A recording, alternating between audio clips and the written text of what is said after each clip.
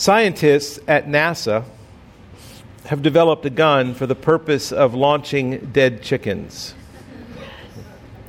It is used to shoot a dead chicken at the windshield of airline jets, military jets, or the space shuttle at the vehicle's maximum traveling velocity.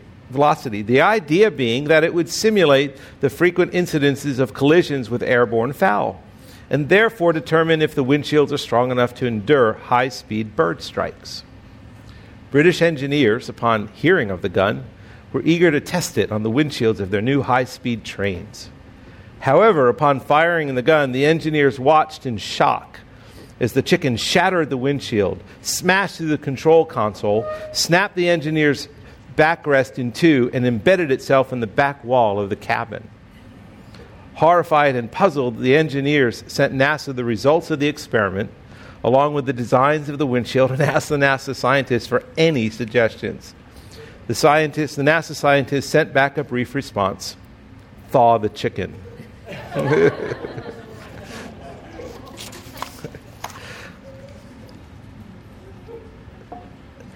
There are times when it may be necessary to repeat the obvious, which is what those obviously British scientists missed. They missed the obvious. Fowls that fly into airplanes are usually not frozen solid.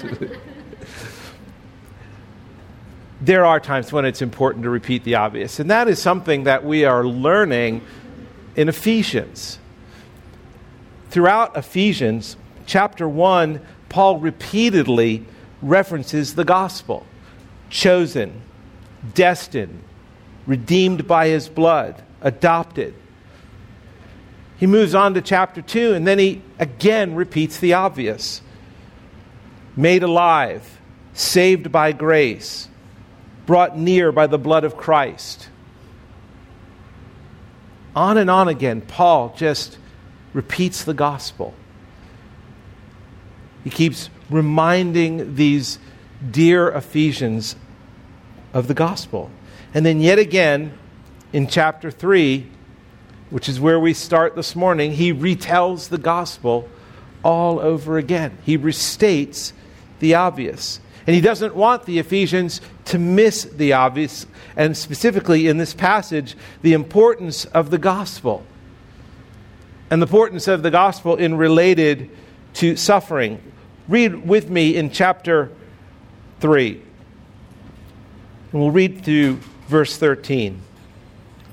Paul writes, "For this reason, I, Paul, a prisoner for Christ Jesus on behalf of you Gentiles, assuming that you have heard of the stewardship of God's grace that was given to me for you, how the mystery was made known to me by revelation, as I have written briefly. When you read this, you can perceive my insight into the mystery of Christ, which was not made known to the sons of men in other generations, as it has now been revealed to his holy apostles and prophets by the Spirit. This mystery is that the Gentiles are fellow heirs, members of the same body, and partakers of the promise in Christ Jesus through the gospel. Of this gospel I was made a minister according to the gift of God's grace, which was given me by the working of his power. To me, though I am the very least of all the saints, this grace was given to preach to the Gentiles the unsearchable riches of Christ, and to bring to light for everyone what is the plan of the mystery hidden for ages in God who created all things, so that through the church the manifold wisdom of God might be made known to the rulers and authorities in heavenly places. This was according to the eternal purpose that he is realized in Christ Jesus our Lord, in whom we have boldness and access with confidence through our faith in him. So I ask you not to lose heart over what I am suffering for you, which is your glory." Father, I pray this morning that you would help your church. Lord, I pray that you would shepherd your church through the truth of your word. That every man and woman here this morning would experience your presence, would encounter Jesus Christ. Lord, I pray that you would do that by your Spirit. Lord, I pray you'd help me. Help me to speak on this deep, rich, wonderful passage. In Jesus' name, amen. One of the challenges that I am experiencing in preaching through these first 3 chapters of Ephesians is that it's basically indicative. It's not imperatives. It's not commands.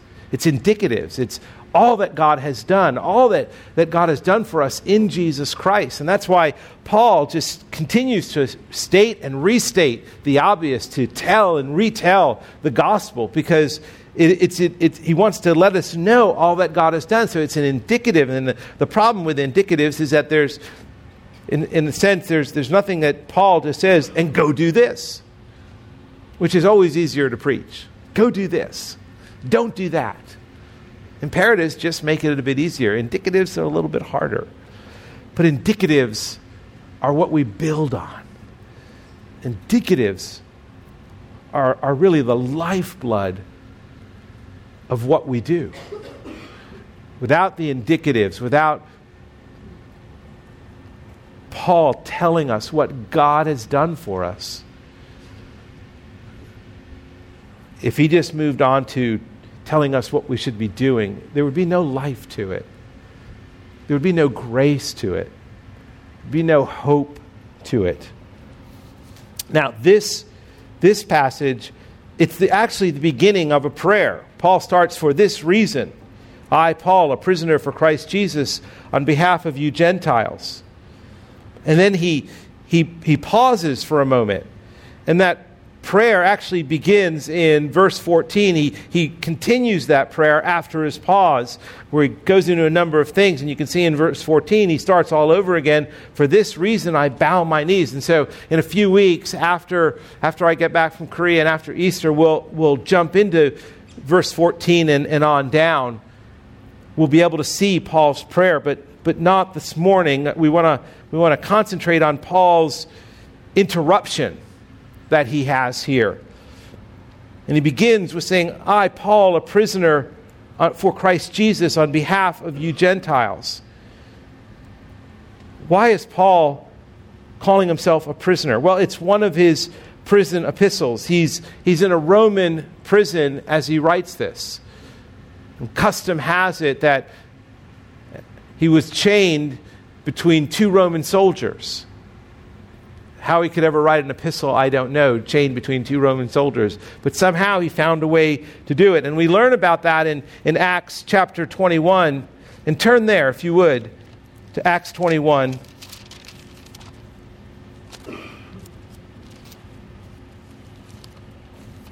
And in verse 27, we see Paul's imprisonment.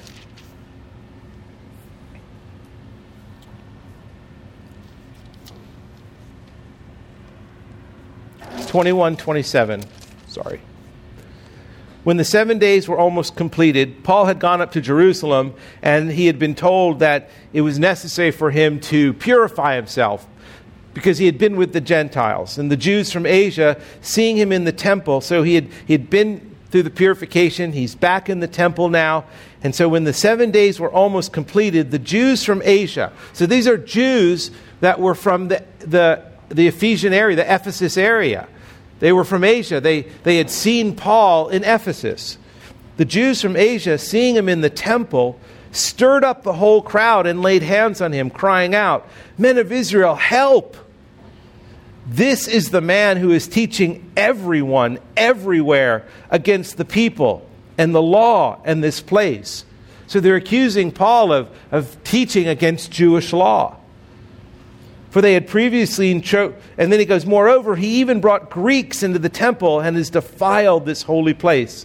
Now we talked about that last week, that any Gentile going into God's temple, going into the Jewish temple, was worthy of death. And that the dividing wall that separated Jew from Gentile was a literal dividing wall. So you had the law of Moses that divided the Gentile from Jew. You also have the physical dividing wall around the temple itself, where Jews could not enter. And Paul is being accused of bringing a Gentile named Trophimus into the temple. And that's what these Jews are saying, which actually wasn't true. For they had previously seen Trophimus the Ephesian with him in the city, and they supposed that Paul had brought him into the temple. Then all the city was stirred up, and the people ran together. They seized Paul and dragged him out of the temple, and at once the gates were shut. I mean, that little phrase, at once the gates were shut, dragging him out of the temple. In a sense, they're calling Paul a Gentile. They're treating him as they would a Gentile. They're closing the door on him. And as they were seeking to kill him, word came to the tribune of the cohort that all Jerusalem was in confusion. He at once took soldiers and centurions and ran down to them. And when they saw the tribune and the soldiers, they stopped beating Paul. Then the tribune came up and arrested him and ordered him to be bound with 2 chains. Talking about one on one side and one on the other. He inquired who he was and what he had done. Some in the crowd were shouting one thing, some in another. And as he could not learn the facts because of the uproar, he ordered him to be brought into the barracks. And when they came to the steps, he was actually carried by the soldiers because of the violence of the crowd. For the mob of the people followed, crying out, "Away with him!" As Paul was about to be brought into the barracks, he said to the tribune, "May I say something to you?" And he said, "Do you know Greek? Are you not the Egyptian then who recently stirred up a revolt and led the 4,000 men of the assassins out into the wilderness?" I mean, just think of the rumor. I mean, Paul, you must be the Egyptian who had 4,000 assassins and you were killing people all over the place. Maybe you're that guy. It's amazing how rumors just get started. That's a whole nother message. Paul replied, "I am a Jew from Tarsus in Cilicia, a citizen of no obscure city. I beg you." Now listen, he's been beaten, he's been dragged, he's been accused, he's been slandered, he's been gossiped about, and this is what he says. "I beg you, permit me to speak to the people." Here's a man who knew what God had done for him and knew what God wanted to do in him. So Paul, standing on the steps, motioned with his hand to the people. And when there was a great hush, he addressed them in the Hebrew language, saying, and then he began to share his testimony with him. He shares about his Damascus Road experience. He shares about what Christ had done in his life. He shares the gospel with them. And then, in chapter 22, you look down at verse 19. "And I said, Lord, they themselves know that in one synagogue after another I imprisoned and beat those who believed in you. And when the blood of Stephen, your witness, was being shed, I myself was standing by and approving and watching over the garments of those who killed him. And he said to me," speaking of Jesus, "Go, for I will send you far away to the Gentiles." So he shares his testimony, and then he tells them, listen, God told me to go to the Gentiles. He's telling this to a rabid Jewish crowd who wants him killed. And when he tells them that God had said, God tells him to go to the Gentiles. Look at verse 22. Up to this word, they'd listened to him. Then they raised their voices and said, "Away with this fellow from the earth. He should not be allowed to live." And that's when the tribune takes him into the barracks. They're about to flog him. And he appeals to Caesar as a Roman citizen. And the tribune is obviously shocked, because if he had flogged a Roman citizen, it would have been worse for him. And so they end up sending Paul to Rome. And he ends up in a Roman prison. Humanly speaking, Paul is a prisoner of Rome. He's a prisoner of Nero, the emperor. But in Paul's mind, he's not. Look at verse 1, Ephesians 3. For this reason, I, Paul, a prisoner for Christ. Paul sees himself as a slave of Christ, a prisoner for Christ. And I think as we understand why Paul calls himself a prisoner for Christ, it will help us understand how he endures suffering in a Roman prison, how he endures beatings, how he endures being dragged, how he endures having his name slandered, how he endures suffering. And we'll understand why he interrupts this prayer with this passage. Now, his interruption can be a bit confusing. He starts out, for this reason, I, Paul, a prisoner for Christ Jesus, on behalf of you Gentiles. And then all of a sudden he just goes off. He goes off, assuming, and you're supposed to assume this, and I mean, this diversion is a bit perplexing. It's confusing. I remember there were times when my kids were younger. I would sit down with them and I would try to explain to them why they needed to be faithful to keep their room clean, to be diligent, to obey dad and mom. And, they would look at me and I remember, 6, 7-year-old, they'd just say, yes, Daddy. And I'm thinking I'm getting through. And then they'd look up and just, Daddy, do you know bears don't eat dandelions? It's like, how did we get here? That's what it seems like with Paul. I'm a prisoner for Christ Jesus on behalf of you Gentiles. Hey, bears don't eat dandelions. I mean, that's just it. And Paul would have been a horrible mystery writer. His writing style is terrible.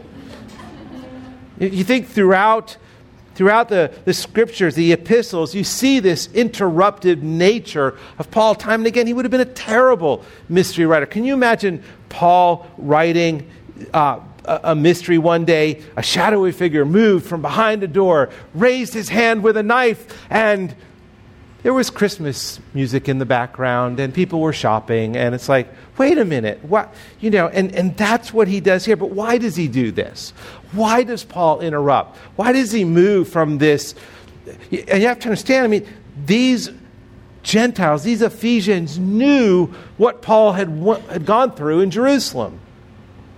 So when he talks about being a prisoner on their behalf, it touches their hearts. They know Paul's in a Roman prison because he came and preached to them. They know he's suffering on behalf of them. And yet Paul interrupts that thought. He just draws their attention away. Why does he do that? Well, the answer is in verse 13. Look at verse 13.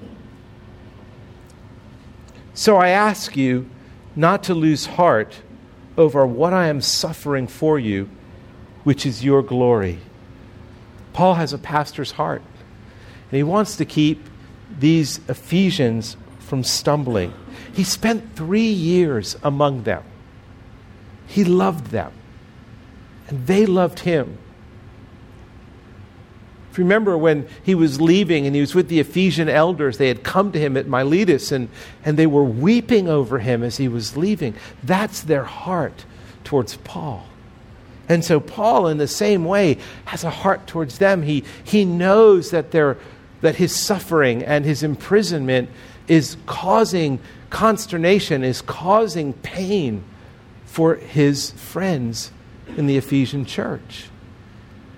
So he writes to them that they would know how to respond to his suffering. He doesn't want them to miss the obvious. He doesn't want them to lose heart. And so he protects them by once again retelling them the story of the gospel. And specifically, he retells them his story. And he does it in a most creative way. He does it by telling the gospel story. He talks about mystery and unsearchable riches. And he talks about ultimately the grace of God. Look at verse 2. Assuming that you have heard of the stewardship of God's grace that was given to me for you. Here's the gospel's beginning in your life and mine. God's grace was given to me as a stewardship. And it was given to me as a stewardship on your behalf. I was given the gospel for you. That's why I'm in prison, but that's okay. Because God saved me. I first received the grace of the gospel. And now I have this stewardship given to me for you. The gospel has changed my life. It's changed your life. It's okay, I'm in prison. That's God's grace given. But look over verses 3 through verse 5. How the mystery was made known to me by revelation, as I have written briefly. When you read this, you can perceive my insight into the mystery of Christ, which was not made known to the sons of men in other generations, as it has now been revealed to his holy apostles and prophets by the Spirit. He's saying, listen, God's grace was not only given to me, God's grace was revealed to me. The mystery was revealed to me, the mystery of the gospel, the mystery of Christ. A mystery that I was blind to, a mystery that was revealed to me in an unbelievable experience on a road, riding on a horse, when a light knocks me off my horse. You remember my testimony, you Ephesians. You remember how God took me into the desert and for 3 years revealed to me who he was in the mystery of Christ. And that is the mystery that I revealed to you. I'm in prison because I was given a mystery that's no longer a mystery. Yes, the things revealed belong to God, but God reveals things to us. And here's the mystery of the gospel. It's the gospel, God's grace revealed. God's grace just not only given, but it's revealed. And then look in verse 6. This mystery is that the Gentiles are fellow heirs, members of the same body, and partakers of the promise in Christ Jesus through the gospel. Here's God's grace expressed. Oh, Gentiles, listen, I'm in prison, that's okay. I'm suffering, that's okay. It's because it's for you, and because I was able to tell you. And here's what it was all about. Here is what I mentioned in chapter 1, verse 10, where as a plan for the fullness of time to unite all things in him, things in heaven and things on earth. Here is the fullness of God's plan revealed. This mystery expressed is that the Gentiles, you Ephesians, are heirs, fellow heirs with me, a Jew. And with the Jews throughout the world, members of the same body and partakers of the promise in Christ Jesus through the gospel. There is grace expressed. And look at verse 8. To me, though, I am the very least of all the saints. This grace was given to preach to the Gentiles. I'm a bit perplexed why he keeps calling them the Gentiles. I mean, I think he does it for a reason. He's just hammering them with who they were. Apart from Christ, without hope and without God in the world, as he said earlier in chapter 2. He doesn't say, you friends or you Ephesians. He says, you Gentiles. And it's not derogatory. It's the obvious. This is who you were. That was to preach to the Gentiles the unsearchable riches of Christ, and to bring to light for everyone what is the plan of the mystery hidden for ages in God who created all things. So there we see God's grace defined. The unsearchable riches of Christ, light for everyone, the plan hidden for the ages, the mystery revealed. And then in verse 10, he goes on, so that through the church the manifold wisdom of God might be made known to the rulers and authorities in the heavenly places. There's God's grace glorified. It's the gospel. That the plan of God's mystery, the angels did not know. That the angels are learning about God's mysterious plan, this mystery, through the church. That God did not reveal it to the angels, he reveals it through us. And that God is glorified in that. And then in verse 11, we see God's grace explained. This was according to the eternal purpose that he has realized in Christ Jesus our Lord. God's eternal purpose, which is Jesus Christ and him crucified. God's eternal purpose, the birth, the life, the death, the resurrection, the ascension, the return of Christ, all things united in him, that is the eternal purpose. That is the gospel.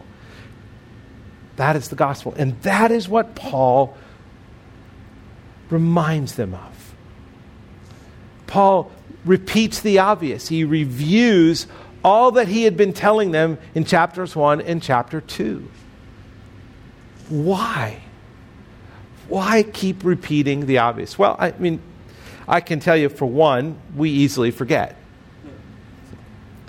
We easily forget. How many of you remember my proposition statement from last week?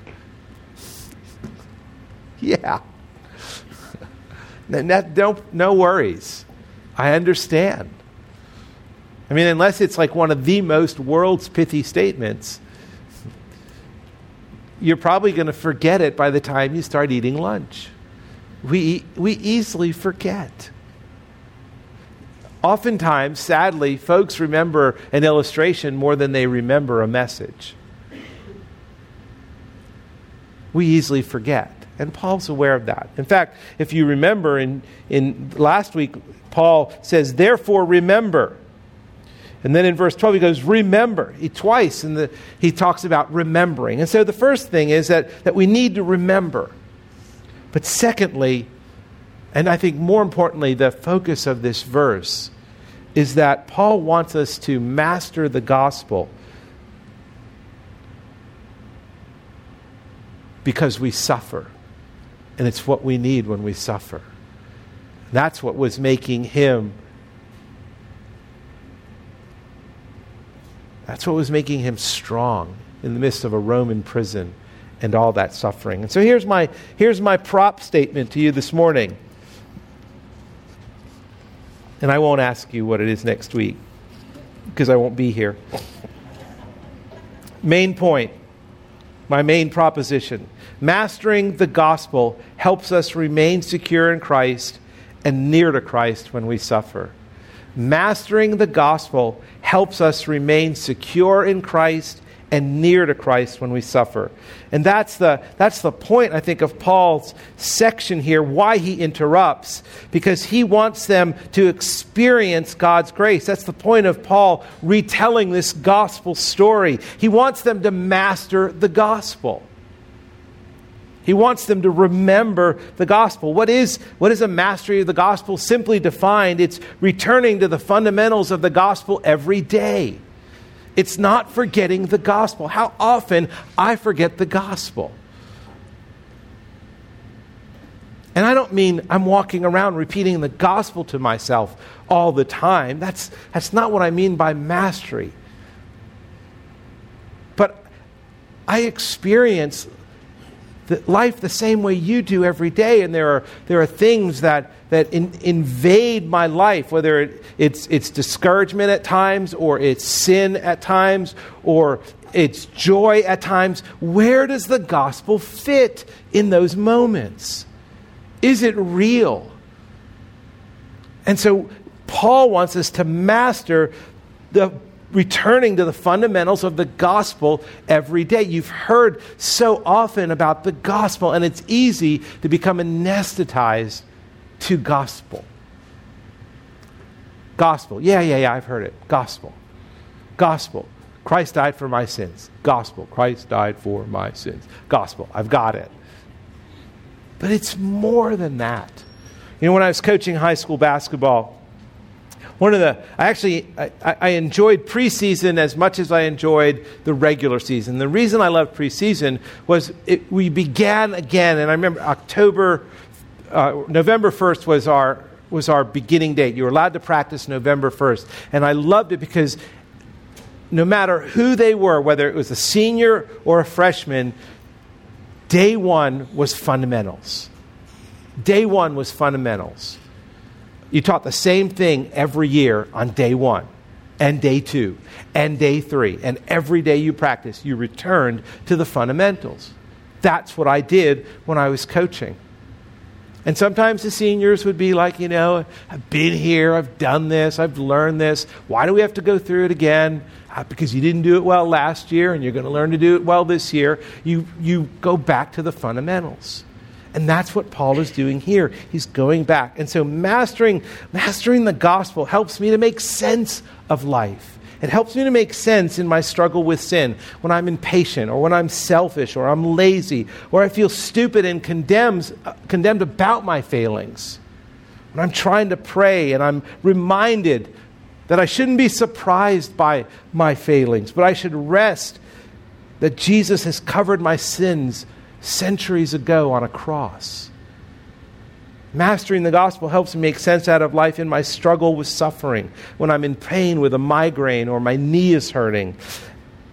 It helps me make sense out of my life in my struggle with doubt, when I'm fearful about anything in the gospel. The gospel tells me that Jesus dwells in me and is with me. It helps me make sense out of life in my struggles with weakness, when I'm simply weary of this world. And there are days that we all experience that. And the gospel tells me it's okay to be weary, because my Savior was weary too. Paul is endeavoring to strengthen these Ephesian Christians by reminding them that the gospel is where they find grace. Nowhere else. The gospel. Mastering the gospel helps us remain secure in Christ and near to Christ when we suffer. And so 2 principles this morning, very short, but 2 principles. Number 1, truth is practical. Principle number 1, Paul wants us to know, is truth is practical. All Christian doctrine is meant to lead and is designed to lead to a practical result and outcome. Paul is giving Christian doctrine. That's what chapter 1 is all about. That's what chapter 2 is all about. That's what chapter 3 is all about. And that's what this section is all about. That's what that interruption from verse 2 through verse 13 is about. It's doctrine. It's teaching. It's the gospel. It's truth. And Paul wants us to have this embedded in our hearts. And so truth is practical. In other words, it's great to know this. It's great to say, yeah, Jesus Christ and Him crucified. It's the birth, it's the life, it's the death, it's the resurrection. It's the mystery of God's plan revealed, that the unsearchable riches of Christ are mine, and that I have been saved by grace through faith. Those are wonderful truths. But where is it practical? In other words, where is it lived out? How does it make its way into your life as you get up in the morning and go to work, do the things you do in the household, be with your family? How does it make itself practical? Well, truth is practical. And Paul says it here. Look at verse 12. In whom we have boldness and access with confidence through our faith in Him. Of all the blessings of Christian salvation, I would contend in this life, I think none is greater than having access to God through prayer. I would contend none is greater than having access to God through prayer. That I, Larry Malamant, a vile, sinful, wicked man who 40 years ago actually drove by this very building, being a vile, wicked sinner, not knowing Christ, could stand before the throne of God. I can't go to the White House, knock on the gate, and say, "Yo, Obama, I'm here."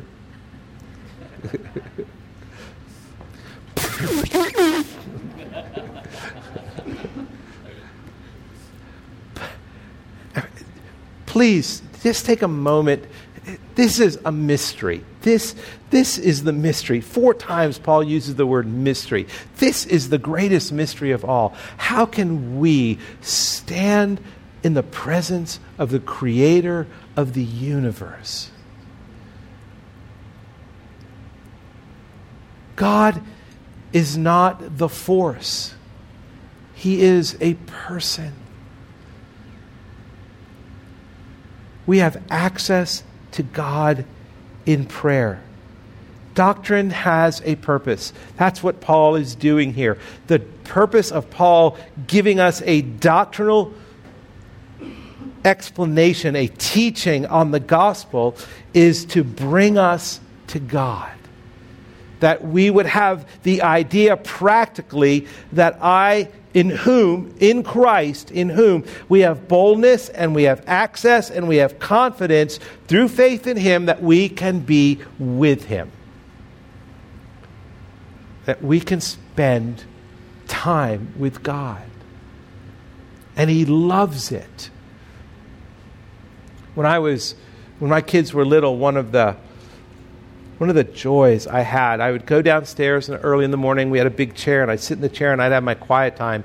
And inevitably, one of the young ones would get up in the morning, and I'd hear them padding down the stairs, and they'd come in, and they'd just sit in my lap while I'm having my devotions. Not once did I ever say, "Get out of here, I'm spending time with God."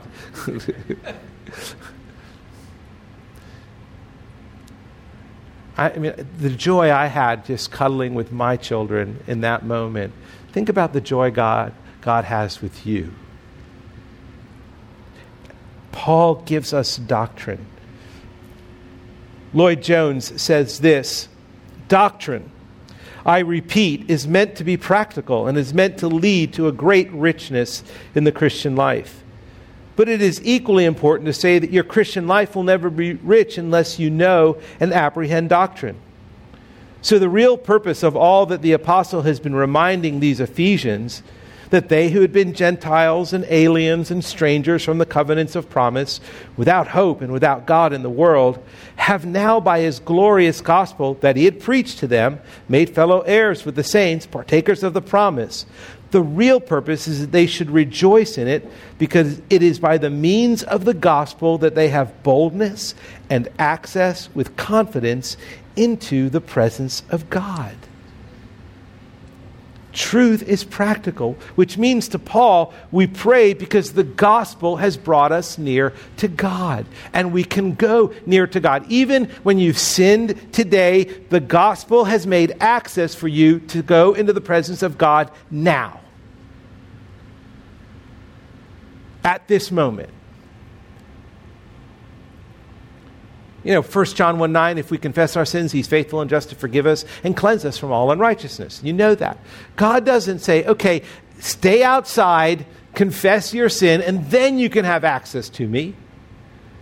We have access to Him because we are clothed in Christ's robes of righteousness. We can be with Him now. When you sin, if you feel condemned or discouraged, that is the enemy accusing. And God is saying, you have faith in me? Come boldly. Come. You have access. Come with confidence into my presence. Paul tells us we can pray because we have the gospel. We can pray with that boldness and with that access and with that confidence. Principle number 1, truth is practical. It means that we can pray and we should pray.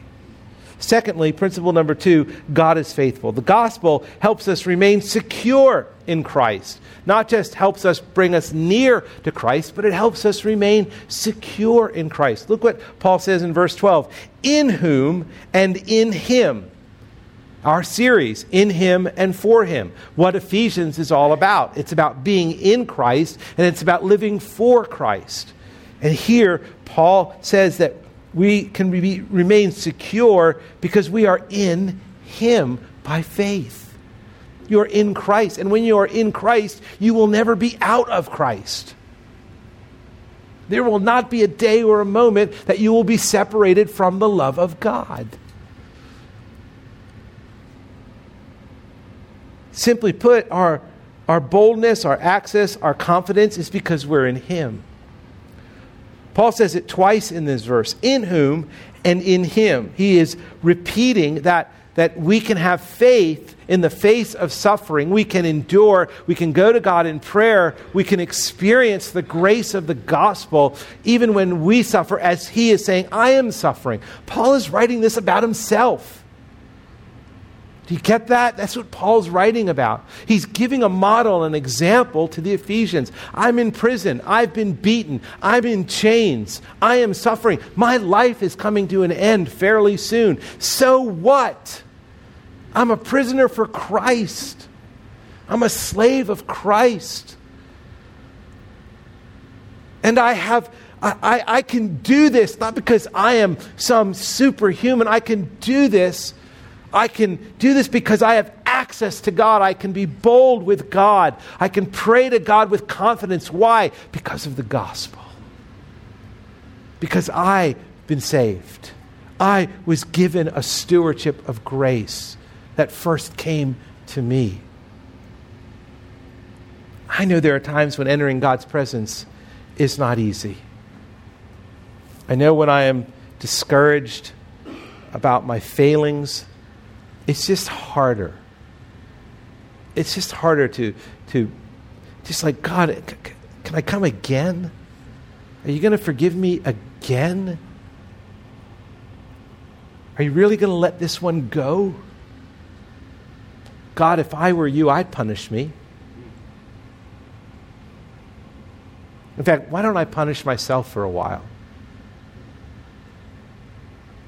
Maybe that'll make me more acceptable to you. And God says, no, that is not the gospel. That is not the gospel. You know, it doesn't take a moment for my conscience to kick in and remind me of who I am. And it doesn't take but a moment for the devil to accuse me of who I am. But Paul's remedy to everything is the gospel. Application. How do I make this practical in my life? Well, let me read another quote. It's a long quote, but it's one of the richest quotes I've read in a long, long time by Martin Lloyd-Jones. I am more than ever convinced that the trouble with many Christian people is that they do not preach to themselves. We should spend time every day preaching to ourselves, and never more so than when we get on our knees in prayer. By preaching to yourself, I mean that when you're on your knees and all those thoughts and doubts and uncertainties come crowding in upon you, and your sins rise up against you, and you feel you have no right to pray at all, and that you are almost a cad in doing so, I say you must first realize where they come from, and then begin to remind yourself of the central truths of the Christian faith. You must remind yourself of the great doctrine which we have been considering together. You say, of course I am a sinner. When the devil told me I was a sinner, he was quite right. He said it to discourage me, but I'm going to use it to help myself. Of course I am a sinner. God is holy and I am vile, and I do not realize even yet how vile I am. Well then, how can I pray? How can I go into the presence of God? The answer is that God himself has opened the way for me. He has provided it. He has sent his only Son into this world to bear my sins, to die for me. Christ has kept the law for me and has put down his own perfect robe of righteousness upon me. With this on me, I can go into the presence of God. Having convinced yourself of that, you gain confidence and begin to pray. Although I am a sinner and though I feel nothing, I believe in the Lord Jesus Christ. I know I can never fit myself to go into the presence of God, but I believe this record in the Scripture. I therefore believe, whatever I may feel or not feel, that Christ, the Son of God, has died for me and my sins, and therefore I have as much right to go into the presence of God as the greatest saint.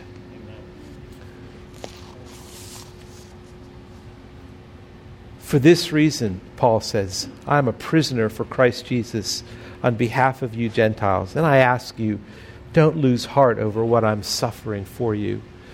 You know, there's a subtlety in Paul's writing, even though he can be a bit weird in his transitions.